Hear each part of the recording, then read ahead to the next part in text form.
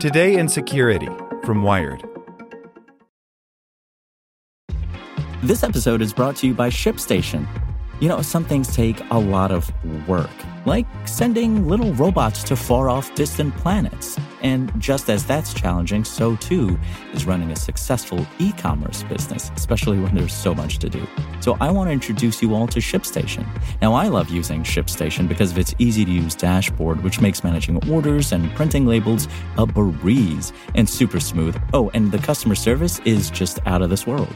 It's exactly what you need to help grow your business. Sign up for your free 60-day trial at shipstation.com/technews. That's shipstation.com/technews. As a longtime foreign correspondent, I've worked in lots of places, but nowhere as important to the world as China. I'm Jane Perlez, former Beijing bureau chief for the New York Times. Join me on my new podcast, Face Off, US versus China, where I'll take you behind the scenes in the tumultuous US-China relationship. Find Face Off wherever you get your podcasts. Hey there, this is the spoken edition of Wired.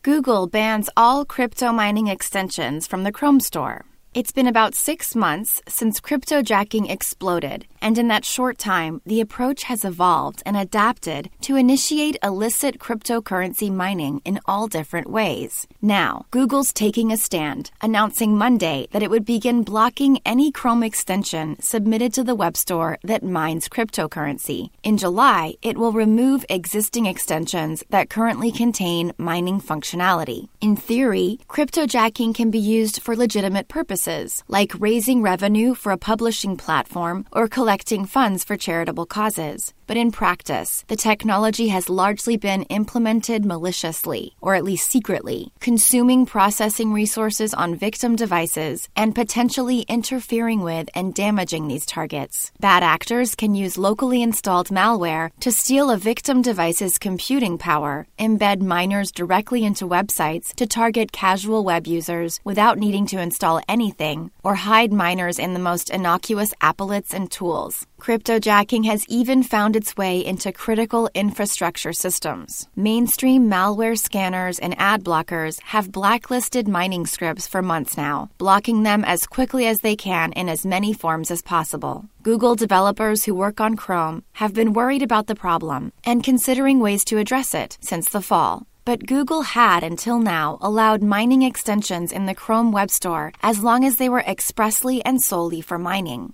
and thoroughly informed users about their functions. Nonetheless, about 90% of the mining extensions developers submitted weren't in compliance and were either blocked or slipped through and then needed to be removed later. The inevitable lapses in this policing strategy allowed extensions with hundreds of thousands of downloads to end up cryptojacking users without their knowledge. The key to maintaining a healthy extensions ecosystem is to keep the platform open and flexible. This empowers our developers to build creative and innovative customizations for Chrome browser users, says James Wagner, Google's Extensions Platform Product Manager. This is why we chose to defer banning extensions with crypto mining scripts until it became clear that the vast majority of mining extensions submitted for review failed to comply with our single-purpose policy or were malicious.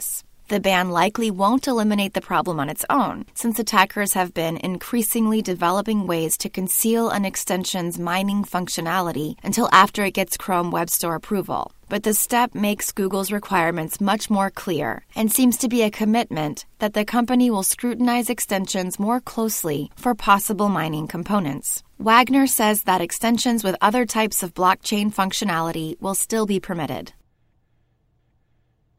Want to learn how you can make smarter decisions with your money? Well, I've got the podcast for you. I'm Sean Piles, and I host NerdWallet's Smart Money Podcast. Our show features our team of nerds, personal finance experts in credit cards, banking, investing, and more. And they'll help you make the most of your money while cutting through the clutter and misinformation in today's world of personal finance. You'll get clarity on strategies to help you build your wealth, invest wisely, shop for financial products, and plan for major life events. Listen to NerdWallet's Smart Money Podcast wherever you get your podcasts.